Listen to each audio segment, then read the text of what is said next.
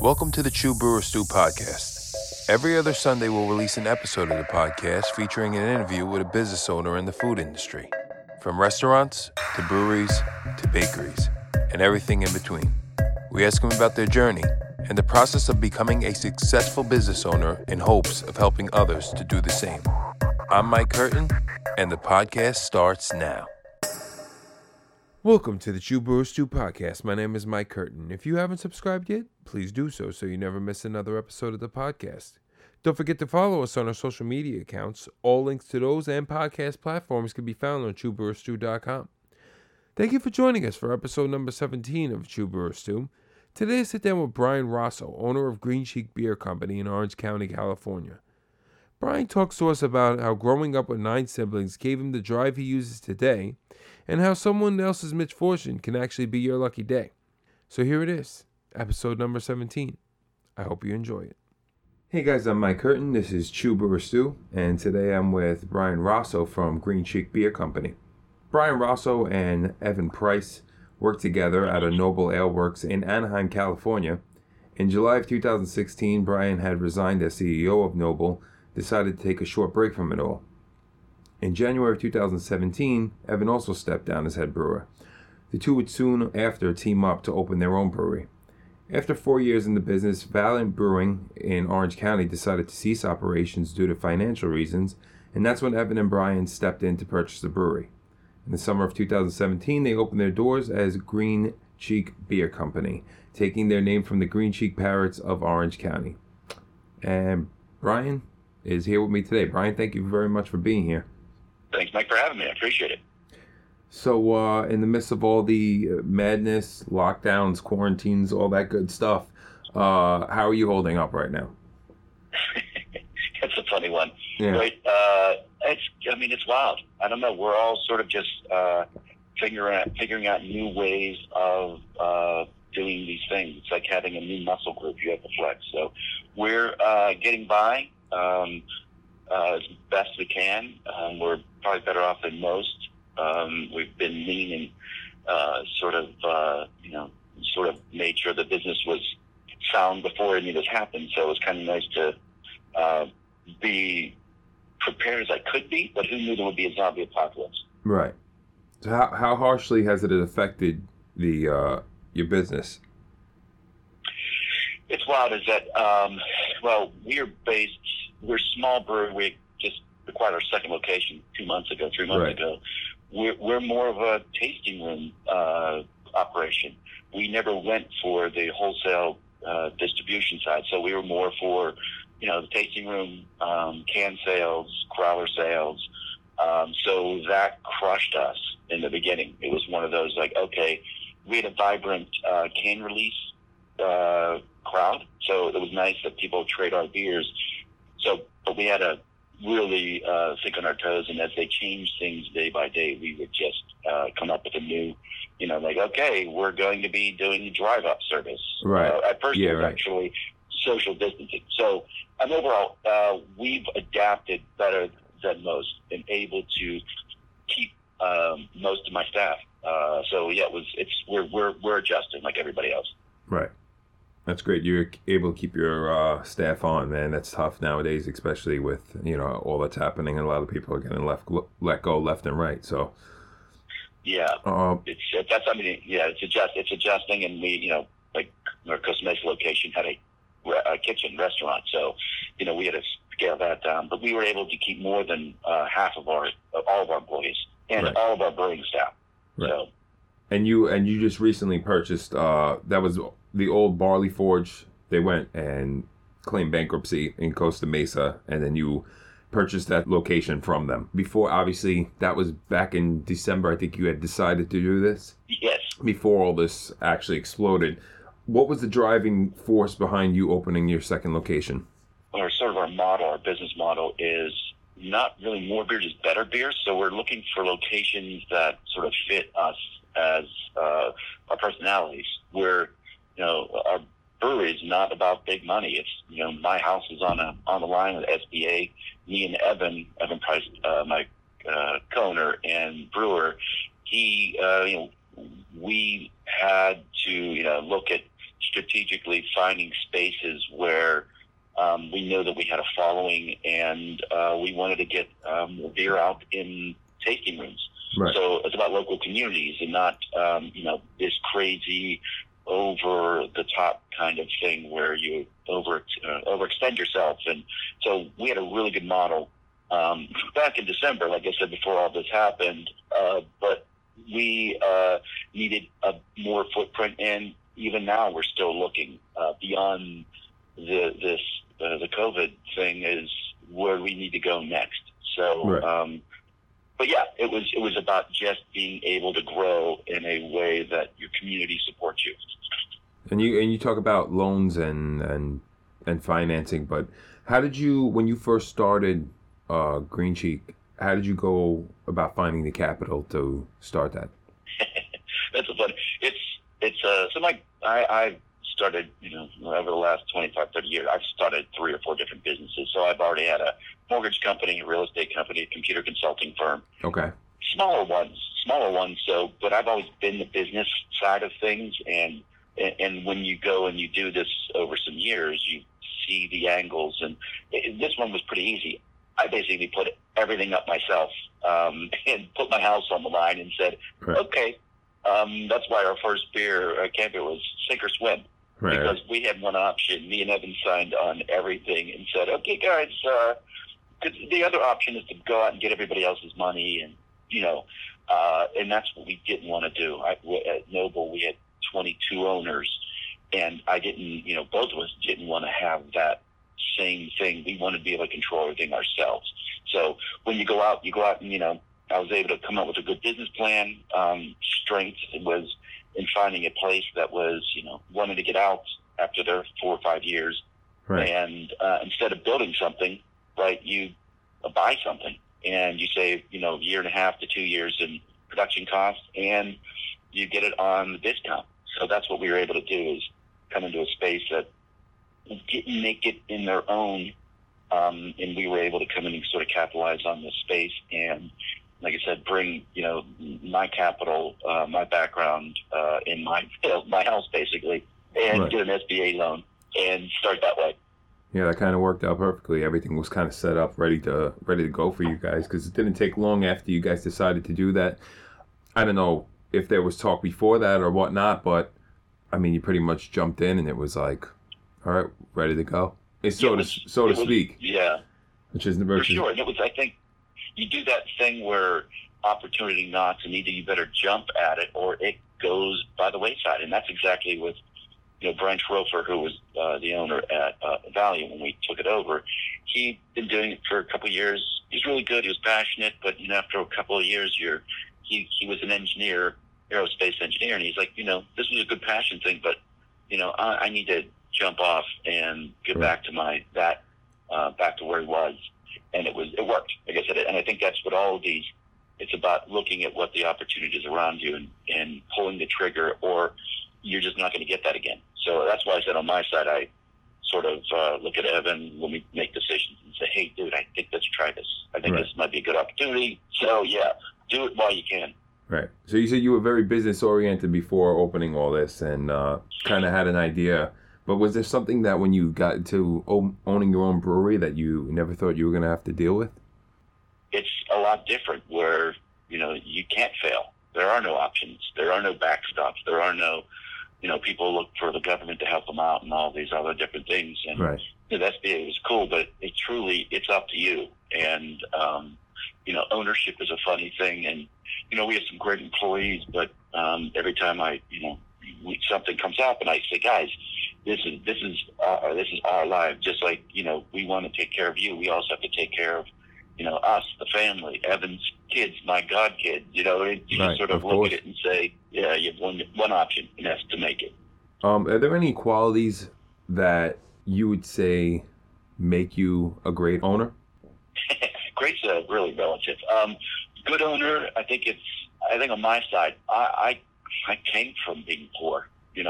I ate government cheese. I'm one of 10. I'm the youngest of 10 kids. I'm a Italian Catholic from Pittsburgh. So, right. It was you basically had to make it and scrape your own. So I think the qualities that I look at when I do this. I can empathize because I was a busser. I swept. I've done every job. So when I look at my employees, I look at them like, hey, guys, I'm never going to ask you to do something I haven't done or will not do right next to you, shoulder to shoulder. So right. I think when they come and talk to me and they have a legitimate, problem, I understand where they're coming from. So I think that's those qualities are empathy and understanding where they are and what they want to do. The first question I ask when they come in and they interview with me is, where do you want to be? Do you want to own a brewery? Do you want to be a brewer? Do you want to, you're just going to be a doctor and you want to hang out here, as you get that going. So my thing is, let me see if I can help you get to where you want to go. So I think that's one of those things where it gives them the idea of, okay, great. This doesn't have to be the rest of my life. It's a great industry, but also we all have stepping off points and we may want to get to somewhere else. What do you think's been the biggest lesson that you've learned so far? To be patient. This industry, it's hard being patient. Since I'm not naturally a patient person, I'm more of a, run out there and just get it done kind of thing. I mean, beer takes time. Growth takes time. Right. Especially if you're, if you have limited funds and you don't have everything that, that a lot of these, people coming in the industry or, big AV places have.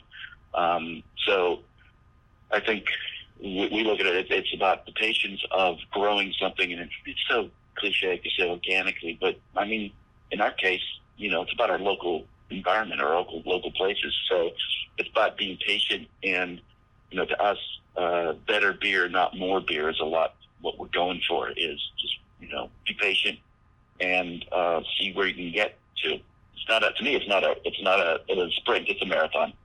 So right. I think it's patience. Exactly. So you talk about like you go out and get it type of guy. You got a fire in your belly. I would assume you're saying. Yeah. So where do you think you get that passion and inspiration from?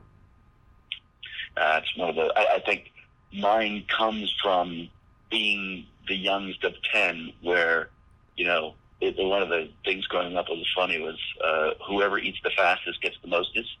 Okay. When you have, it was one of those things where, you better learn how to sort of survive in this, the jungle kind of a thing. I was out by the time I was 17, I was already off, to college. It's just that weird thing that I think it's my family that, I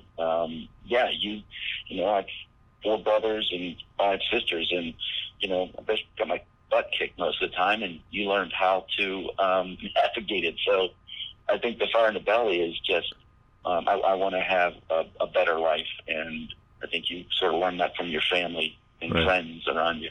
How do you define success?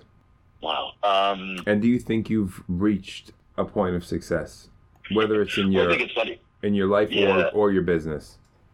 I was just going to say there's success financially or personally, because I think when you look at a business, I think financially success is, when banks want to lend you money when you don't ask for it. So right. To me, it's that, they know better when they look at your books, your P&L, your balance sheet, and what you're doing, and then they're like, hey, that's when, because everybody usually, knocking doors down to get money from banks. So to me, I think financially in this business was, that banks basically saying, oh yeah, what do you need? And I'm usually, no, let's hang off, we're good right now. And then personally, I think the success is, in the beer industry, it's like you look around, it's about certain things you get invited to. I think in like, say, one of the examples is, say, Firestone Walker Invitational. Right. That invitational is, it's like being asked to play at Carnegie Hall. It's that you're around these groups that, these other breweries from around the world that are the best. And you just look at it and say, this is kind of cool. They're kind of humbled. And just to be asked to be there. I mean, another one is Other Half, getting to their Green City. There's certain ones when you look around, between Keller and Copenhagen. So I think the beer success the brewing industry's success is your peers saying they want you to be at their festival because they like what you're doing. Yeah. And of course, awesome. Our customers, they looking and saying they really like our stuff. But I think, other breweries and brewers saying, hey, you're doing some good stuff, come out and, come with us at their anniversary party or whatever it is. So I think that's the success on the brewing side. I mean, when you hear that, you're probably like, I want more and more people out there to taste our stuff and more people to have it. And what's your distribution like? Did you actually handle that your own, or do you do an outsourcing, or? We travel a lot, and we do a lot of festivals. I mean, just before this whole thing broke, we were in Manchester at Cloudwater's Friends and Family Festival, which is a really cool event. Right. So we traveled there. We brewed in Track, and then Siren, and then Cloudwater. So at Roosters, and so it's funny that we have a footprint even in New York, other half. So it's half acre down in McKellar, right. But it's our distribution. We're never going to be, and I should say never. Never's a big word. Yeah, never say but never. Our distribution, no, you don't say never. But in this case, we're a small brewery. We aren't looking to be, Sierra Nevada, which is an amazing brewery, but to us, it's about getting to those places and experiencing what they're doing. And then our distribution-wise, people want us to distribute there. They'll, hey, New York's also amazing. I love the vibe, the beers, so I'd love to get more there, but I can't service the local area. So our distribution, we have a small distributor here that helps us with L.A., San Diego, and Orange County, but very small amounts. We save that beer mostly for our events, traveling around the country and world, to get our beers there, because we sell all of our stuff basically through our tasting room, our tap room, in our own little spot. So right now, 2 locations, we're probably going to get to, say, 3,000, 4,000 barrels between the 2. Right. So we don't have a lot of beer. And that's why I said our motto is, better beer, not more. Our distribution, we'd love to get out to some really cool spots more, but that's why we like when you do other half and you bring a pallet of beer in and you send it out to the bars and restaurants out there. That's cool, but that's probably the most we're going to do right now for the near future. Right. So I'm assuming strategies for marketing, you just keep it basically to social media, or do you actually do some paid? Nope. We've never paid to advertise at all. So, okay. We don't have marketing campaigns. We don't have a marketing manager. We had, prior to this, COVID thing, we had 50 employees. We were just building our team to, finally bring in our first real managers. And right. Evan does most of the social media when it comes to what you see in videos. Evan's really a friend, Patrick. Kerry, he's amazing. He works for a surf company, or a surf wear company that him and Evan sort of collaborate on everything you see and hear, which is Instagram based. I think we have somewhere 35,000 followers now. That we started with nothing, but I think that's our only real marketing is word of mouth, social media, and visiting these places around the country. And bring, Blackberry Farms and these great breweries, Creature Comfort, Resident Culture, Other Half Acre. So it's cool. I think we are truly a, grassroots kind of marketing company, because I think on my side, I'm kind of cheap in that respect of I don't want to spend money, because you never know how it really is going to get, how it's going to be, is an ROI based off that money, that campaign or whatever. I think it's a good gauge also to keep it, if you're keeping it organic, that people are talking about your stuff, if you're getting good feedback. Yes. So for sure. The brewing industry, they're not shy about letting you know if they like something or not. Right. So, yeah. So as far as work goes, I know it's probably a lot in the first couple of years, just constant hustle. How important is a mental break for you from everything? And Well, it's funny, how do you take your mental breaks? that's a good. It's wild is that I think I'm a workaholic just by nature. I don't sleep a lot. I sleep 4 or 5 hours a night maybe. Right. So I've been that way since college. So I think my mental breaks, and we're so social in what we do, and we hang around the breweries, we do festivals with the breweries. Everything is we're out in that sort of party world that people want and love to be at. On my side, my mental break is I like going somewhere and doing nothing and hiding almost in, just quiet space, and I'm not there for a day. So my mental break is basically finding places, if that's a chair down or in the plaza near where I live, or somewhere where I don't have anybody around, where you have 100 people asking questions or all those things. So mine's more about I'm a recluse in a way where I just want to be away from everything. Kind of a disconnect from everyone. Yes, I mean just hide, because you're always sort of in this weirdly spotlighting our own little, our echo chamber of the brewing industry. Right. It's great. I love it. And that's what I said. I get, I'm jazzed over the energy that everybody has. But also I'm on the older spectrum of this group. So I'm just happy to be a part of this thing that's going on. What do you think's changed the most since you got into the brewing industry? Even if, not even Green Cheek, even before that, when you got into the beer industry? First off, there's so many more breweries out there than ever. It's just an amazing amount of people that just jumped in. I think that's the funny part is you look at what has happened over the last 10 or 15 years, and California, we have 1,000 breweries now. Right. Just in California. I mean, I remember, I think when I started, there were 300. Right. So it's that kind of crazy increase, and I know San Diego alone has been flooded for a long time now. Yeah, it's an amazing jump. I mean, when we started up or not this iteration of the Orange County Brewers Guild, me, Patrick Grew, there was Greg Nyland, Stephen Bottle Logic. When we started that, I think we had 10 or 15 breweries. Now we have 50 in it.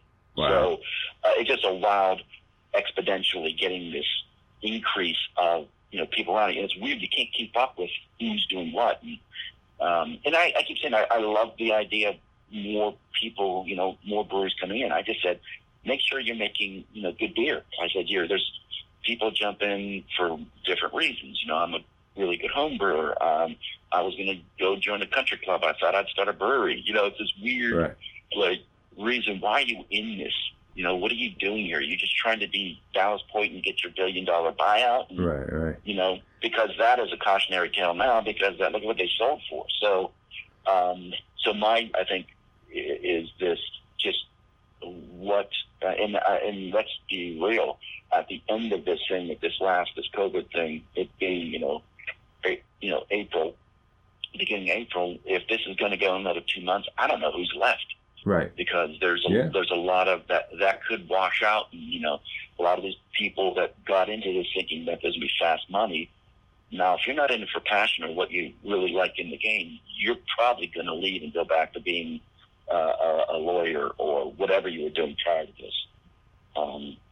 But yeah, I think, like I said, I think it's more just the amount of breweries that it's just amazing to me, them all coming on the scene. Right. That's like with any situation, over time there's going to be, an area is going to be flooded, and some are going to be really good, some are going to be really bad.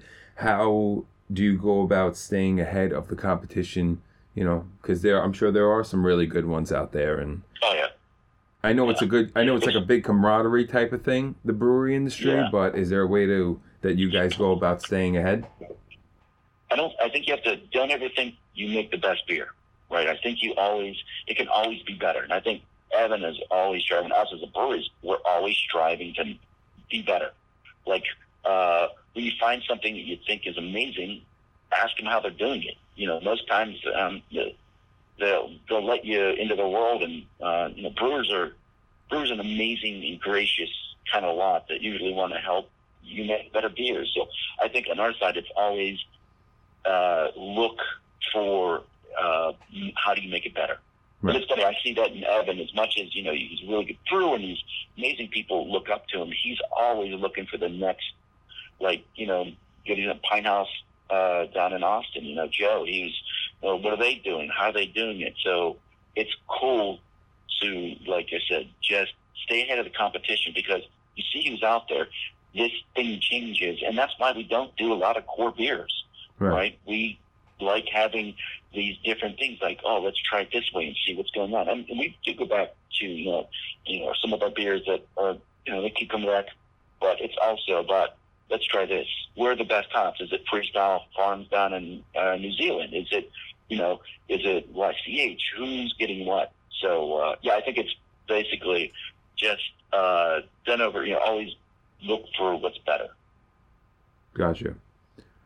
So I'm sure people have come up to you and have asked you when wanting to open their own place. What advice do you give to them? I always say to them, depending on who it is, if it's somebody that's I tell them to go, have you ever worked at a brewery? That's the first thing I ask them. Is like, if you're coming into this and say, well, I'm a really good home brewer, that's awesome. That's great that you're a really good home brewer and people love your stuff. But I said, you should work for a brewery, doing anything, just to see what you're getting into. Because I think that a lot of times people just look at your taste room and say, oh man, this is great, I want to do this. So first thing you go work for somebody, or at least get working knowledge of a production brewery.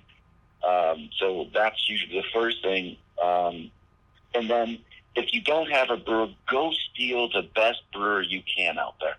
Right. Because, you've got, I'm sorry, there's this, when you have, in our case, you have 50 breweries in Orange County. You have within a, say a 15, 20-mile radius. We all can only pick 3 or 4 breweries to go to, and then the marginal ones or the weaker ones, just, you're not going to go to them. Even if they're like, okay. So you better make sure that you have the best beer coming out. Right. And people will give you a break in the beginning, but if they've been to your place 2 or 3 times and your beers are, they're probably not going to come back. So right. That's usually a fine, either go and train and become the best brewer, and also make sure there's 2 sides to the brewery, because there is the beer side and there's also the finance side. Because you might make the best beer in the world, but your business is going to fail if you don't take care of that. So there's a yin and yang, and that's what me and Evan sort of have.